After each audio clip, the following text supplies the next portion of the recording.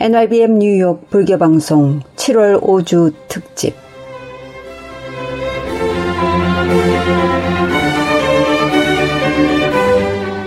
Nybm 뉴욕불교방송 애청자 여러분 안녕하십니까? 수월심입니다. 어느새 7월도 하순이 되었습니다. 다음 달인 8월 8일이 땅 밑에서 찬 기운이 인다는 처서이고 보면 세월의 흐름을 조금씩 감지할 수 있으려나 봅니다.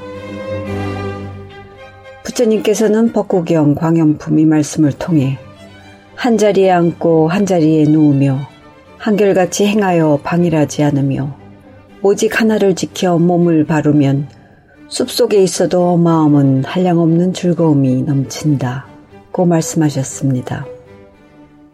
여름의 한복판을 지나면서 우리 불자들은 부처님의 이 말씀을 다시 한번 음미해 보면서 한량없는 즐거운 마음이 넘치는 날들이 되시기 바라면서 Nybm 뉴욕 불교방송 7월 5주 특집과 함께 하시겠습니다.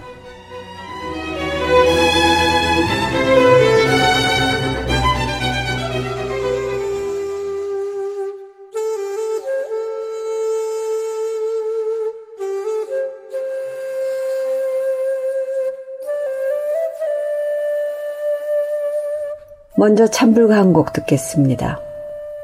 법능 스님의 음악이 흐르고 있습니다. 길입니다.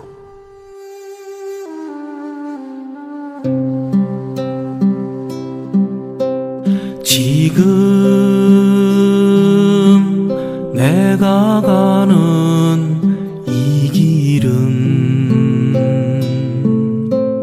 아무도 먼저 가지 않은 길 지금 당신이 걷는 그 길은 아무도 먼저 걷지 않은 길 저마다 길이 없는 곳에 태어나 동천 햇살 따라 서천 노을 따라 길 하나 만들고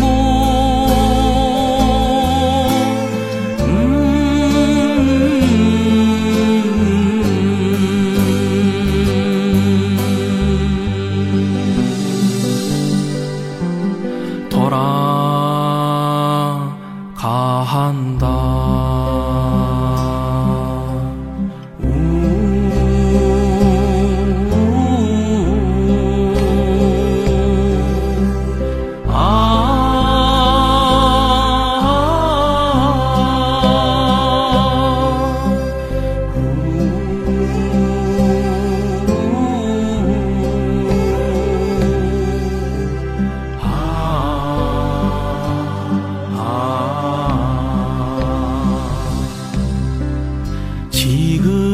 지금 내가 가는 이 길은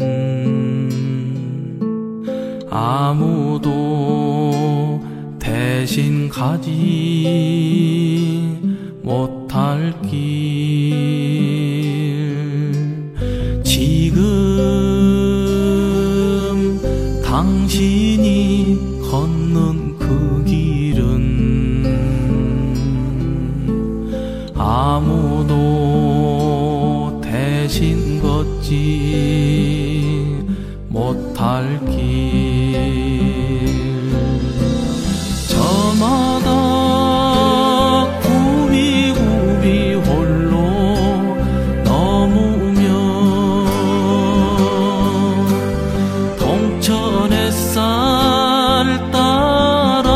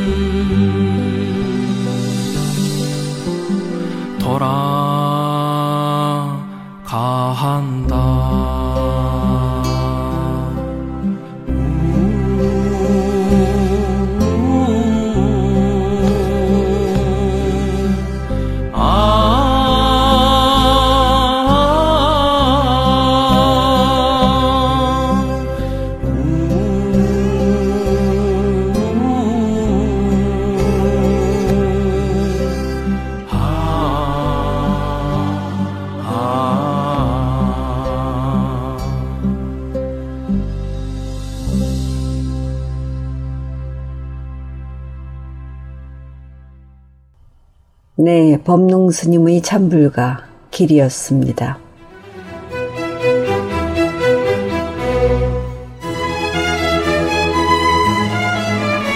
Nybm 뉴욕불교방송 7월 5주 특집 오늘 이 시간에는 다시 듣고 싶은 법문 두 편을 준비했습니다.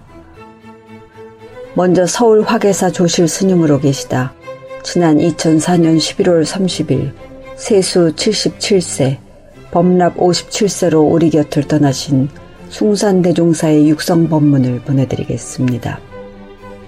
다 아는 것 같은데 모른다 란 제아의 감로법문입니다.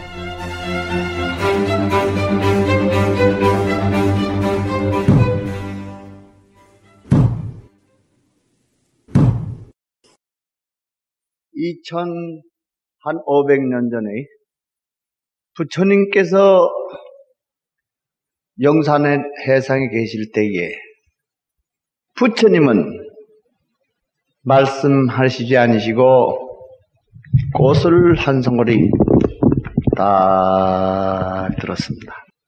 1200대 중에 다 몰랐습니다. 무슨 뜻인지를 몰라. 꽃들은 뜻이 무슨 뜻인지를 몰라.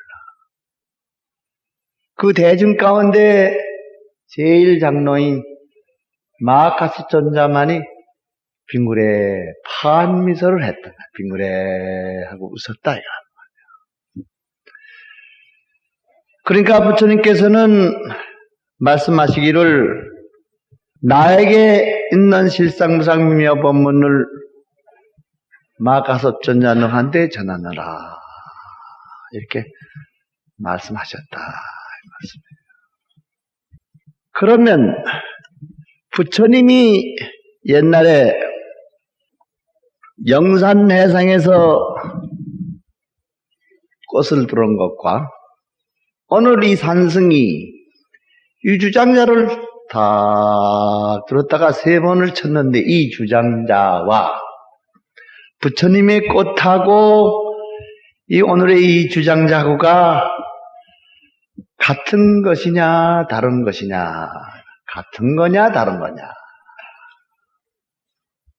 어느 대중이 일어나서 같다 하더라도 이 주장자로 산습방매를 맞아. 다르다 하더라도 이 주장자로 삼십방매를 맞는다 이 말씀이에요. 어째서 같다 하더라도 맞고 다 다르다 하더라도 맞느냐.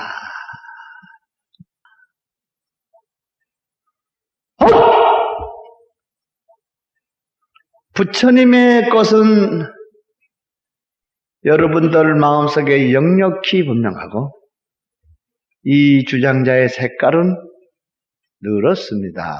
이렇게 말씀을 드리겠습니다. 점기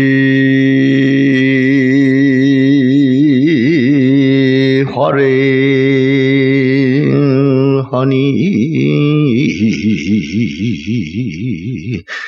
비파기론이란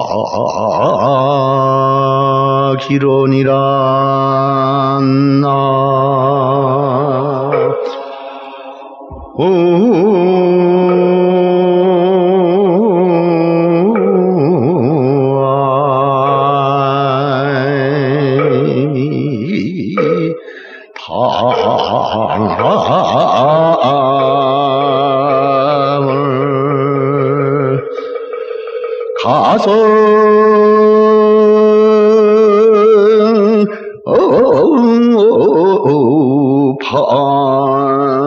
판하니 인천이 희망조로다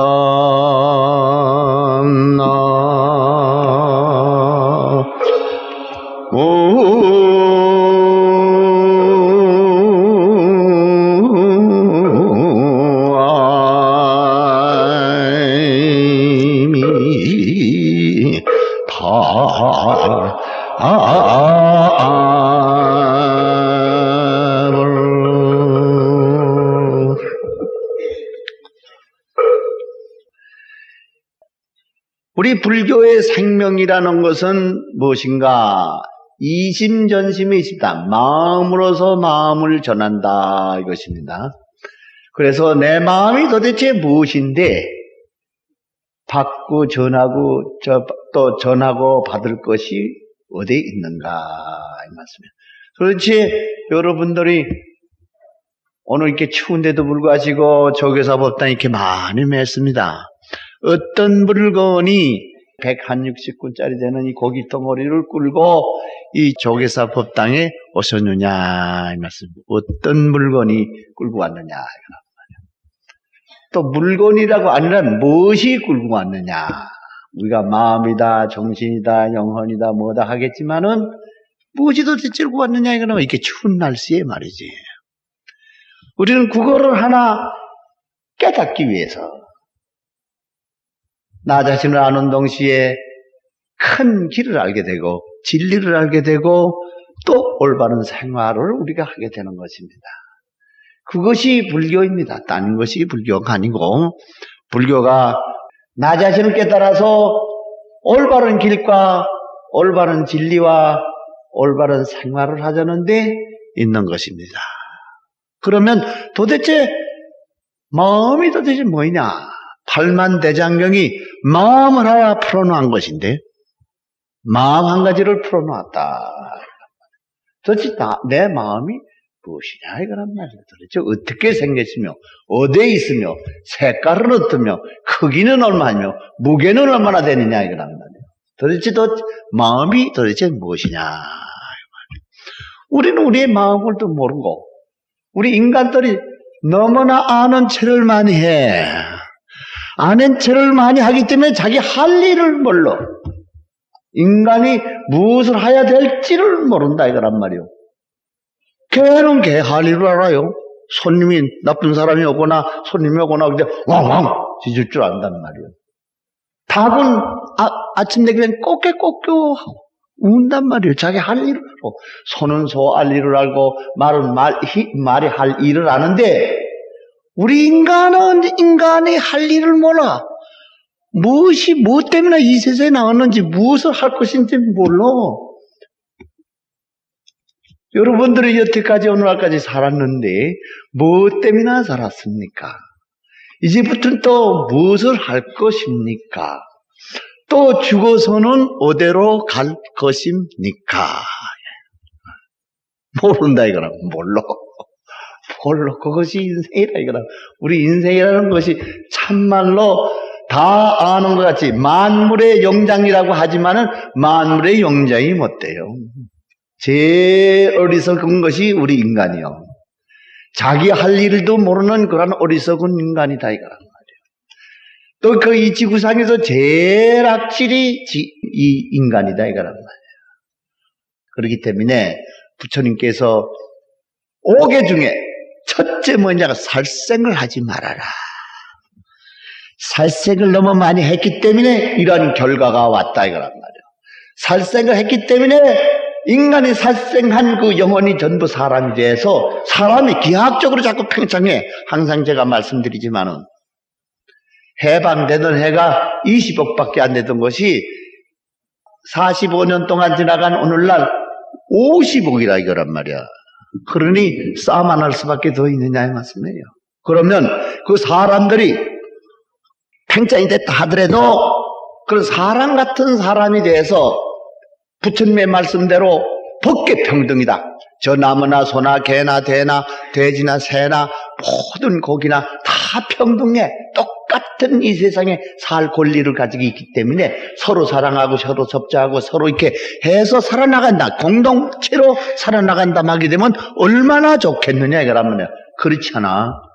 우리는 그냥 막 동물을 막 죽여서 그 고기를 다 먹지 않나, 생선을 다 먹지 않나, 혹은 또 모자를 쓰고 다니지, 가죽은 모자 해 쓰고 다녔나, 추우니까 그냥 오버해 입고 다니지 않나, 구두는 해 신고 다니지 않나, 이러한 악질적인 동물이 어디 지구상에 있느냐의 말씀이요.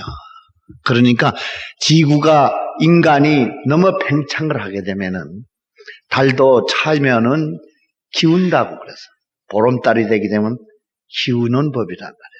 인구가 하도 많으니까 이제 차차차차 금년도부터 줄기 시작하는 것이요. 그렇게 싸움이 이제 크게 벌어지게 되면 인구도 많이 줄 것이다. 싸움만 해서만 주는 것이 아니고 여러 가지로 해서 죽을 것이다 이거란 말이에요. 지진이 일어나지 않나, 홍수가 나지 않나, 혹은 또 화재가 나지 않나, 모든 인간이 그렇게 돼가지고서 인간이 너무 이 지구상에서 악질이기 때문에 결과적으로서는 자살 행위를 가져오는 것밖에 없다 이거란 말이에요. 그렇기 때문에 부처님께서도 첫째 개가 살생을 하지 말아라 했는데 우리 인간이 너무 살생을 지구상에서 많이 한다는 거, 그것을 명심해서 우리가 이러한 옛날에 공안을 배워서 말이야, 무엇을 할 것이냐 이거란 말이야. 부처님의 말씀을 지켜서 또 우리가 나도 살고 우리도 살고 또 동물도 살고 또 산천초목도 살고 공기도 살고 또 물도 살고 다 같이 살아야 된단 말이야. 공동체가 이거란 말이야. 사람이 잘 살기 위해서 다 공기가 나빠지고 산야가 나빠지고 저 산천초목이 다 무너지고 또 동물계가 다 멸한다면 인간이 살 수가 있느냐는 아니겁니다. 그렇기 때문에 부처님께서도 2500년 전에 모든 것은 평등하다. 그 평등이, 그걸 절대평등이라. 절대평등과 절대자유와 절대 생활을 갖다가 자유와 평등과 평화, 절대평화, 그것을 합해서 우리는 자비의 세계라고 그러죠. 절대평화. 그러니까 요 세 가지를 우리 부처님께서는 3000년 전에 역력히 우리한테 가르쳐 주셨습니다. 그 가르쳐 주신 가운데서도 우리가 오늘 배우는 그거는 부처님께서 8만대장경을 49년 동안 역력히 설해 주셨는데 그것을 통틀어 한 행동으로서 우리한테 보여주셨단 말이에요. 가르쳐 주시지 않고 이건 보라고 보여주셨다 이거란 말이에요. 그것이 바로 영산내상에서 꽃 한 송이를 다 들었다. 1200대 중에 다 몰라. 그 꽃들은 소식을 몰라. 아무 말도 안 하시고 꽃 한 송이를 다 들었단 말이에요. 근데 오직 마하카쇼자만이 마하카쇼자가 빙그레 하고 웃었다. 빙그레 하고 웃었다. 그걸 파안미소라 하면은 얼굴을 파해가지고서 웃음을 지었다. 파안미소라 빙그레 하고 웃었단 말이에요. 그러니까 부처님께서는 내게 있는 실상미상 미묘본문을 너한테 전하더라. 자, 그것이 오늘 배우는 공안입니다. 그러면 부처님이 이 꽃을 한 송이 다 들었는데 그거 무슨 뜻이냐 이거는 무엇 때문에 꽃을 들었느냐. 마하카쇼자는 빙그레 웃었어.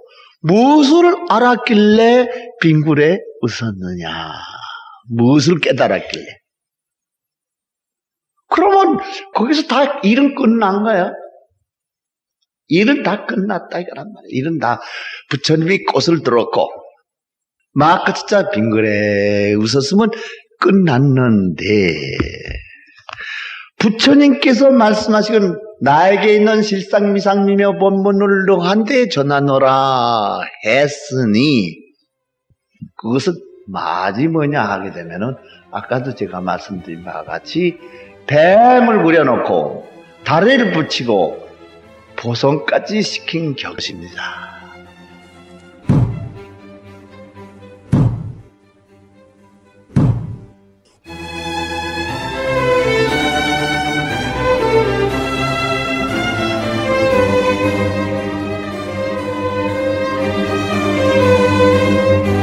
네, 지금까지 법문의 조계종 원로의원을 지내시고 화계사 조실스님으로 계시다 2004년 11월 우리 곁을 떠나신 숭산스님의 감로법문이었습니다.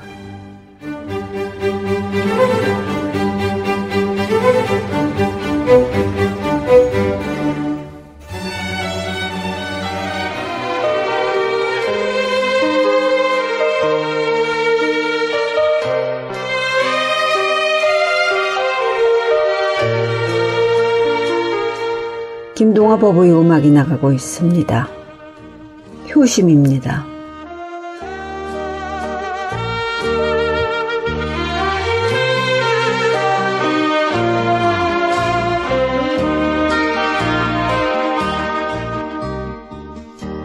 눈가에 찬 주름이 세월을 말해주고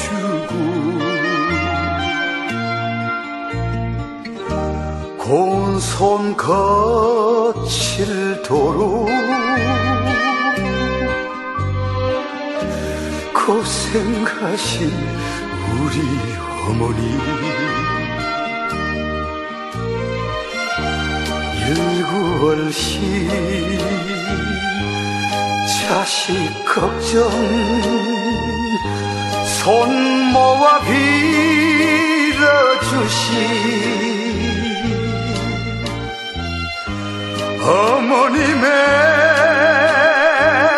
그 은혜를 내로이 모르리까 오래오래 살으시고 자식 효도 받으소서.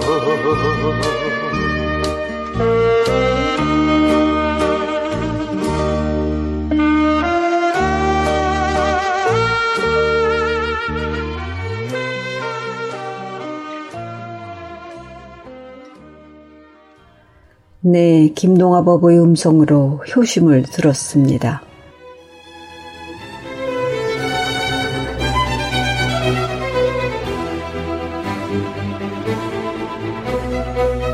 다음은 조계종 제10교구본사 영천은혜사 조실스님으로 계시다 지난 2014년 6월 23일 세수 75세 법납 62세로 읍적하신 해인대종사의 백중법문을 보내드리겠습니다.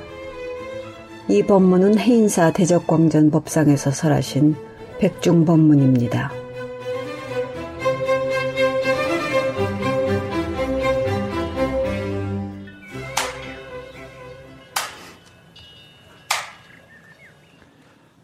그러면 지금으로부터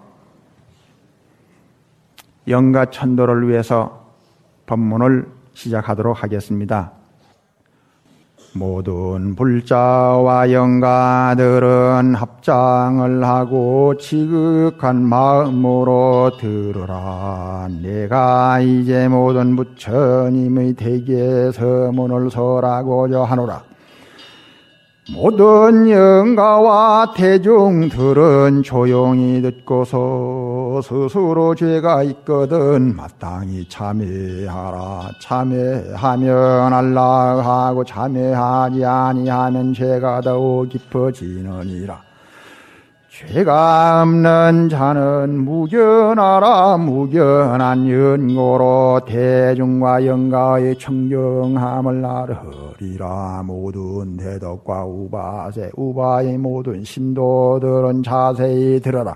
부처님께서 열반하신 뒤에 말세가 되더라도 해탈을 보호하는 이 법을 존중하라 하시니 이 법을 잘 받들어 봉행하는 자는 어두운 곳에서 밝음을 만난 것과 같으며 가난한 사람이 보배를 얻음과 같으며 병들어 신음 많은 자가 쾌차함을 얻음과 같으며 감옥에 열거 묶인 자가 옥을 벗어난 것 같으며 멀리 갔던 사람이 고향에 돌아옴을 얻음과 같음이로다. 마땅히 알아라. 이 개는 곧 너희 등이 큰 스승인지라.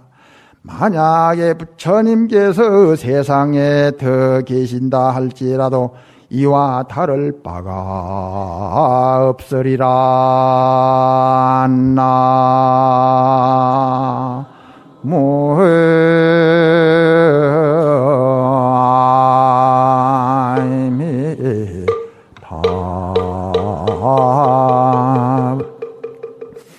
죄를 짓고서 두려워하는 마음 내기 어렵고 착한 마음은 바라기 어려운지라 고로 경에 말씀하사되 작은 죄를 짓고서 재앙이 없다는 생각하지 말아라.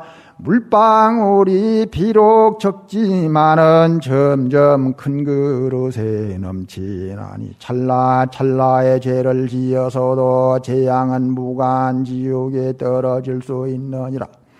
한번 사람의 몸을 잃어버리면 만급을 지내어도 다시 받기 어렵느니라. 젊은 시절은 머무르지 아니함이 마치 달아나는 말과 같이 빠르고 사람의 목숨이 무상하면 저 산에서 내려붙는 물보다도 빠르나니 오늘은 비록 살아있지만은 내일의 생명을 보증하기 어렵느니라.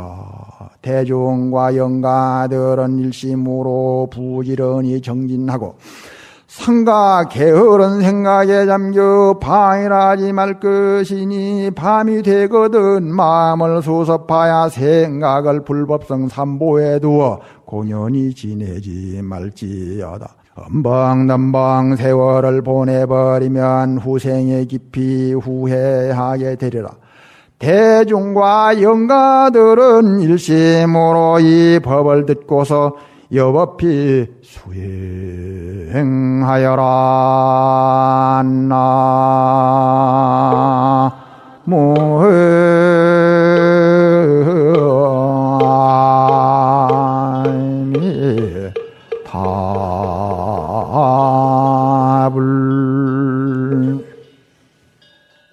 우리가 사람으로 태어나서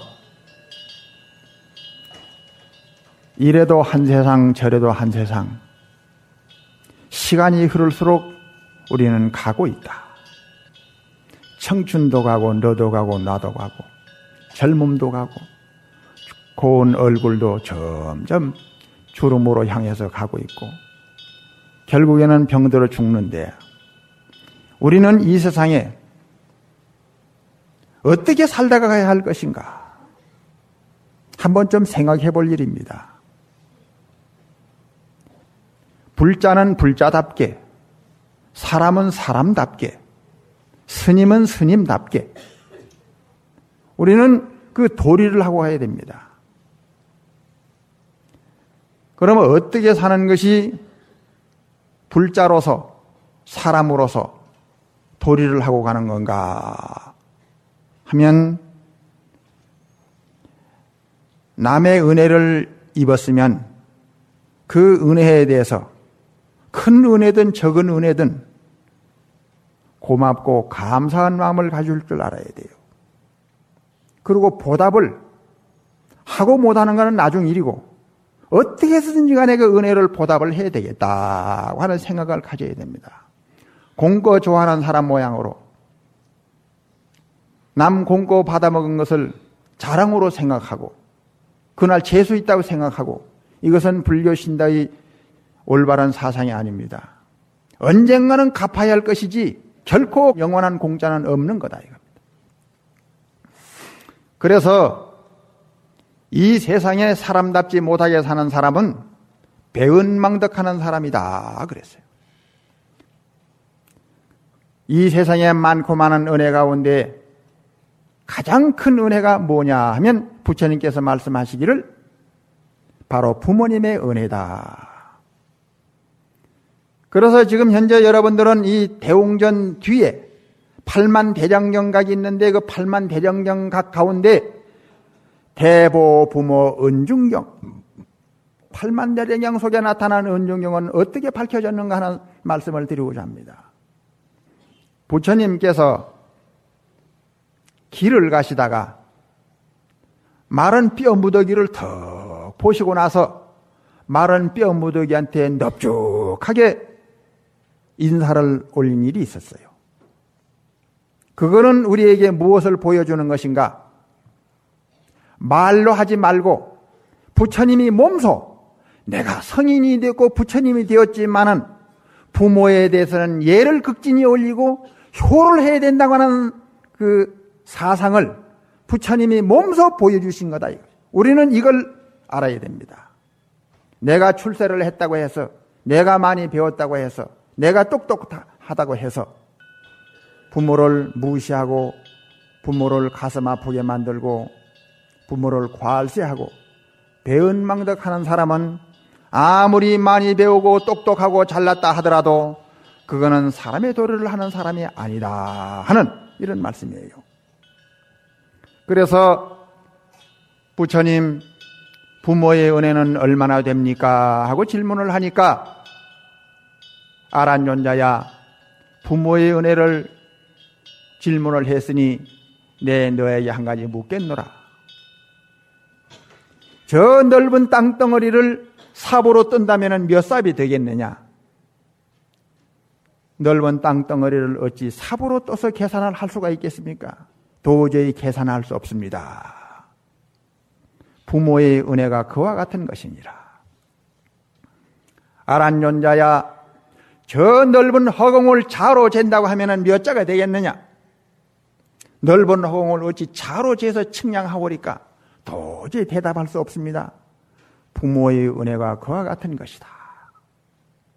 아란존자야 저 넓고 깊은 바닷물을 컵으로 떠서 몇 잔이 되겠느냐?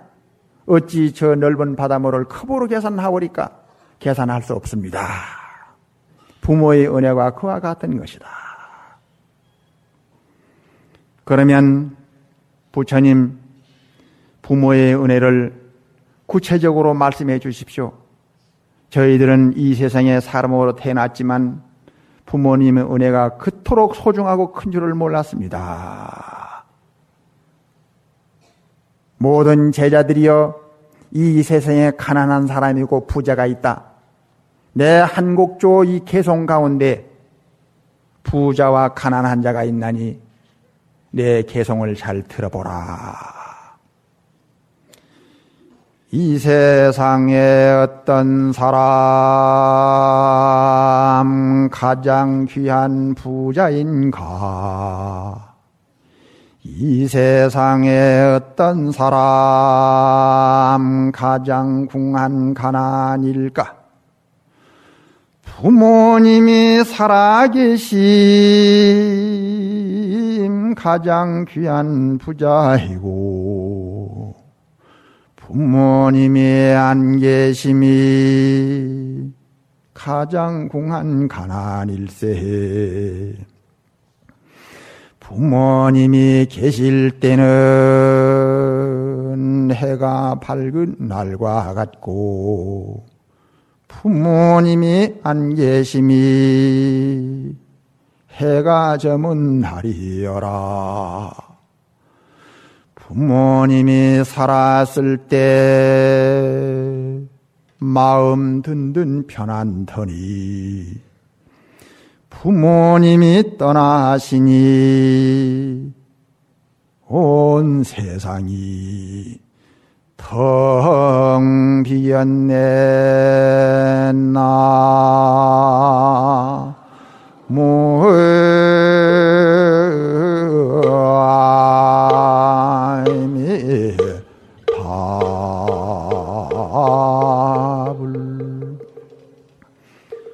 부모 은혜 중에도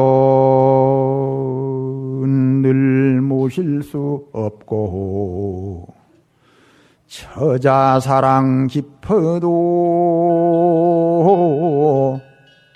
떠나고야 마네. 인간이란 숲에 사는 새들 같아서 때가 되면 뿔뿔이 떠나는구나. 아버지 높은 눈에 하늘에 비가 오며 어머니 넓은 공덕 땅에다 비알손가. 아버지 품어주고 어머니 젖주시니 그 하늘 그 땅에서 이내 몸 자라났네. 기저귀 빠시느라 손발이 거칠었고 아들 딸 위하노라 곱든 얼굴 주름 졌네. 평생을 한결같이 사랑에 거두시니 산보다 높은 은혜를 어떻게 갚으리까.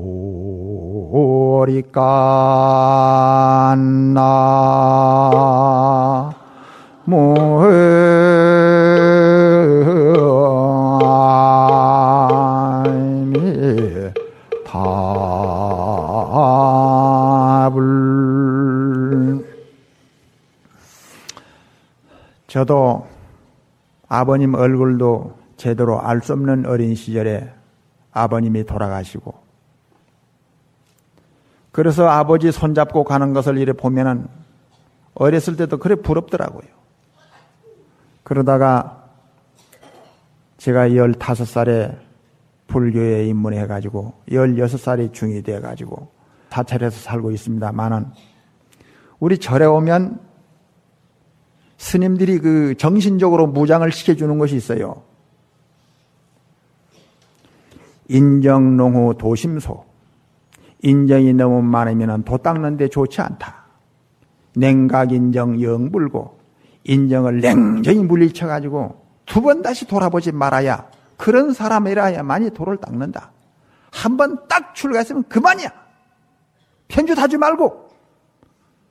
친구들이라 부모님들, 친척들 만나더라도 고개를 탁탁 돌릴 줄 알아야 돼. 냉정해야 되는데 늘 그걸 교육을 시켜놓으니까 어린 시절에 그게 이제 딱하니 입력이 돼가지고, 우리 어머니가 나를 보고 싶어서 편지 한 장도 연락이 없으니 그렇게 보고 싶어서 운다는 소식이 들려요. 그래도 편지 딱 끊어버리고 한 번도 안 하고 그러는데, 그래도 이 사람이라는 것은 역시 스님도 아직까지는 인간임에 틀림없는가 봐요. 강원도의 백운사절에서 16살 때 그거 사는데 하루 나무 6찜을 하지 않냐면은 점심을 안 줘요. 점심도 감자를 너무 많이 넣기 때문에 그 감자 너무 많이 먹어서 그 질려가지고 감자 한 3-4개 뽑아버리면은 그 밥은 그거 1-2 숟갈밖에 없어요. 청월 스님이 주진데, 그 청월 스님이 다른 법문은 잘 못하는데 한 가지 법문은 아주 잘해요. 꼭 밥 먹을 때 되면 하는 법문이 하나 있어요. 딱 밥 먹을 때 되면 법문을 하는데 워낙 많이 들어가지고 지금도 기억이 납니다.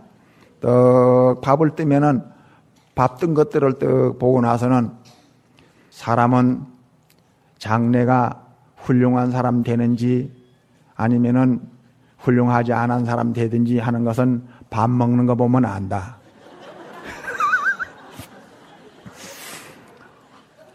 양이 큰 사람은 담이 적고 담이 큰 사람은 양이 적은 법인데, 어렸을 때부터 양을 키워놓으면 큰 사람은 못 된다. 때문에 이 다음에 훌륭한 사람 되려면 밥을 적게 먹어야만 된다. 밥을 많이 먹으면 힘쓰는데, 나무나하고 장작 패고 힘쓰는 사람, 일꾼들 떡떡 쌀가마니 짊어지고 운반하는 거, 그거는 힘으로 하는 거고, 그 고관 대적들 가면은 호리낭창하게 앉아가지고 머리로서 턱턱 이렇게 일을 하는 사람이 그게 훌륭한 사람이기 때문에 밥 많이 먹으면 절대로 출세 못한다 해놓으니까 그러지 않아도 배고픈데도 불구하고 밥 먹을 때마다 계속 그 법문을 해놓으니까 그래 내가 좀 더 클 건데 밥을 너무 적게 먹어가지고 내가 좀 너무 적었어.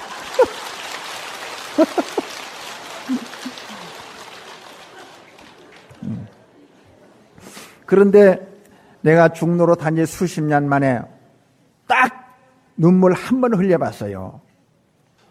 남이 밭을 3,000평을 빌려가지고 그 사찰에서 경영을 하는데 일꾼들을 시키면 될 건데 우리들 그거 다 가서 그걸 우리가 심어야 되고 우리가 파야 되는데 그는 뭐 원수는 뭐 감자가 왜 그리 잘 되는지 잘 되면은 그걸 파가지고 옮기는데 그 산 하나를 넘어야 되는데 너희서 그걸 옮기거든요. 아침부터 저녁부터 매일 그거 달 때까지 옮겨야 되는데 그래 중간에 이렇게 얘기를 하면서 얘기 가거든요. 그러면 좀 덜 힘들은데 이거 속도가 느리다 해가지고 따로따로 가는 따로따로 그래서 따로따로 가는데 시간을 딱 재가지고 얼마 정도면 갔다 올 텐데 왜 늦느냐 이거예요. 품삯도 안 받고 계속 그걸 하는데 그 얘기하고 갈 때는 그 코피가 안 났는데 그 따로따로 가는데 그냥 부지런히 가다 보니 나중에는 코피가 쭉 흐르더라고요. 그때 무슨 생각이 나느냐 하면 어머니가 내 절에 올 때 지금 가면 고생한다. 몇 년 후에 고등학교 졸업하고 돈 좀 가지고 그렇게 가야 고생을 하지 아니한다 했는데 걱정을 마세요. 그래가지고 그 억지로 출가 승낙서 도장을 받아내가지고 양말 오른쪽 한 컬레 왼쪽 한 컬레 양말 두 컬레만 가지고 딱 절에 왔는데 그때는 그래 큰 소리 뻥뻥 치고 군인에 가더라도 빨리 가야 되고 그래야 고참이 되면 대접받는다 소리 듣고 그냥 그래 왔는데 돈 안 가지고 가면 말이야 고생한다 하더니 우리 어머니 말이 맞네 하는 그 생각이 딱 들면서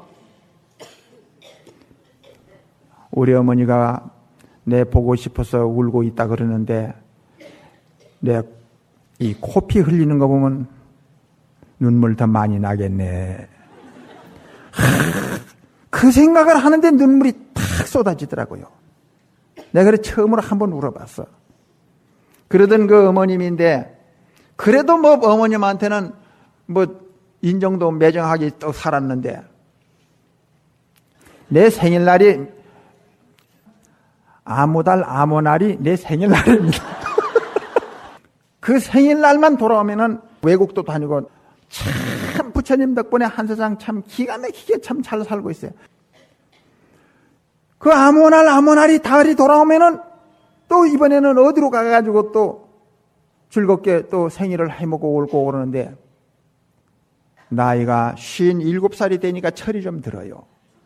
그때 딱 이번에는 어디로 갈까 딱 생각을 하는데 그때 생각에 그 전에 생일은 잘못된 생일이고 우리 어머님을 한번 찾아뵈야지.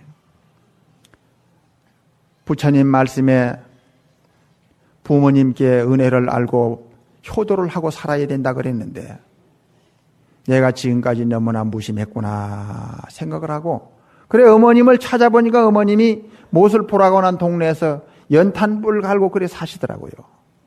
그걸 보니 너무나 죄송한 생각이 들어서 그래서 비로소 금년 내 생일날은 어머님 연세가 86세인 연고로 86살이 됐으니 꽃집에 가서 86송이 꽃바구니를 만들고 은행에 가서 같은 돈이지만은 100만 원 신권으로 준비를 하고 케이크를 사가지고 혹은 꽃바구니에다가 떡하니 저를 낳아주셔서 길러주신 어머님 진심으로 감사드립니다 하나 쓰고 아들, 딸 있으면 그걸 데리고 갔는데 아들, 딸 없으니까 상자들을 데리고 떡하니 어머님을 찾아뵈었습니다. 갑자기 어머니 깜짝 놀래요. 그래 어머님이 이거 웬일이냐고 그러니까 제가 오늘 생일날 이렇게 찾아왔습니다 하면서 참 수십 년 만에 어머님 손을 한번 잡는데, 그 손을 잡는데 거칠거칠한 그 손을 잡으면서 이 손으로 어린 시절에 내 대소변을 받아주시고 똥걸레를 빨아주시고 업어주고 안아주고 코 닦아주시던 손, 약천사 지을 때 시장비 아껴주시느라고 미나리밭을 만들어주시고 오만 도량의 풀을 뽑아주시고 호박을 갈고 고추, 배추를 갈아주시던 이 손, 그런 생각을 하면서 손을 턱 잡는데 이 마음은 서로 통하는가 봐요. 어머님도 내 느낌에 그래도 살다 보니 이럴 날이 있구나 하는 생각을 하니 어머님도 눈에서 눈물이 고이고 나도 또한 눈물이 고이더라고요.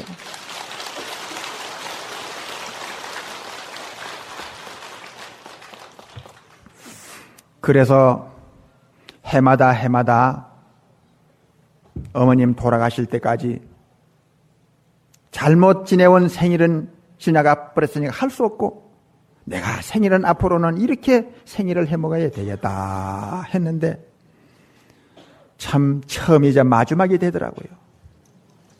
그해 겨울에 돌아가시게 되는데 소식을 듣고 탁 가보니 혼수 상태가 와가지고 의식이 없는데 아들 혜인이가 왔습니다 하는 말씀을 드렸더니 그 의식이 새로 약간 살아나시더라고요.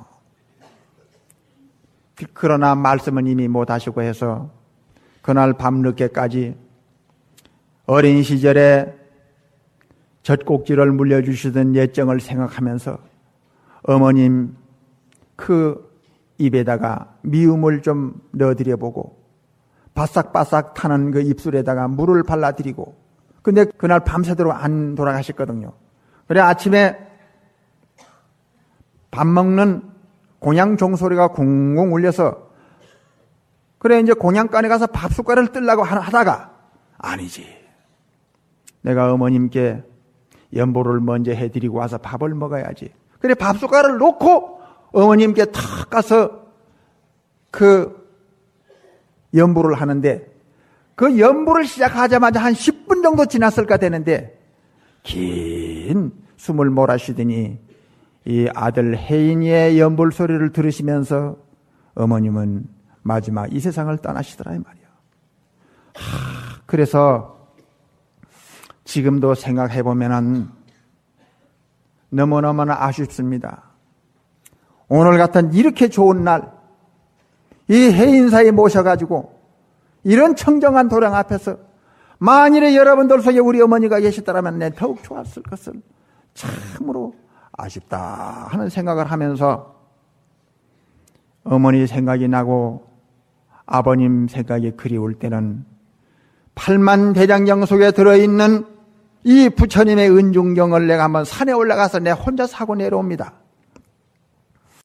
참으로 부모님 은혜를 보답을 하려고 하면 부모를 위해서 복을 지어주고 덕을 지어주고 쌓아주고 부모님께 불효한 죄를 참회하고 49제를 명심해서 지내주고 7월 백중할 천도제를 봉양하고 반드시 은종경 법문을 널리 보급을 하는 것이 이것이 부모에 대해 효도하는 거다. 오늘 법문을 마치는데 오늘 7일 동안 영가 천도를 했으니만큼 내가 이 오늘 천도한 영가들을 위해서 광명진한 3편만 하고서 오늘 단을 내려가게 됩니다.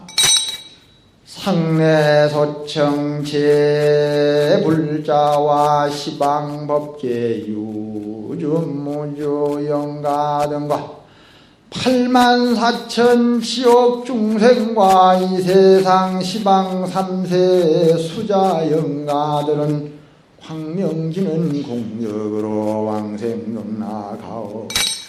광명진은 오마무가바이로 천하마무도라마니 바드바주바라 우라바른 호마무가바이로 천하마무도라마니 바드바주바라 우라바니 호마무가바이로 천하마무도라마니 바드주바라 우라바라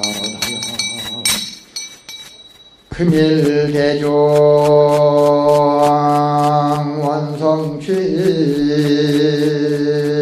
원성취하고 법계 중생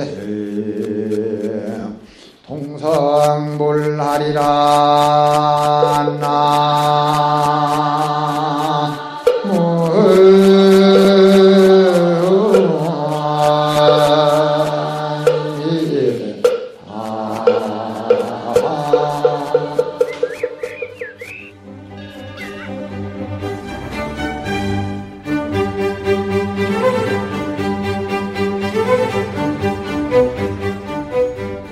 네, 지금까지 법문의 제주약전사 회주와 영천 은혜사 조실 스님으로 계시다 지난 2016년 6월 은혜사 기기암에서 우리 곁을 떠나신 포산당 해인대종사의 감로 법문이었습니다.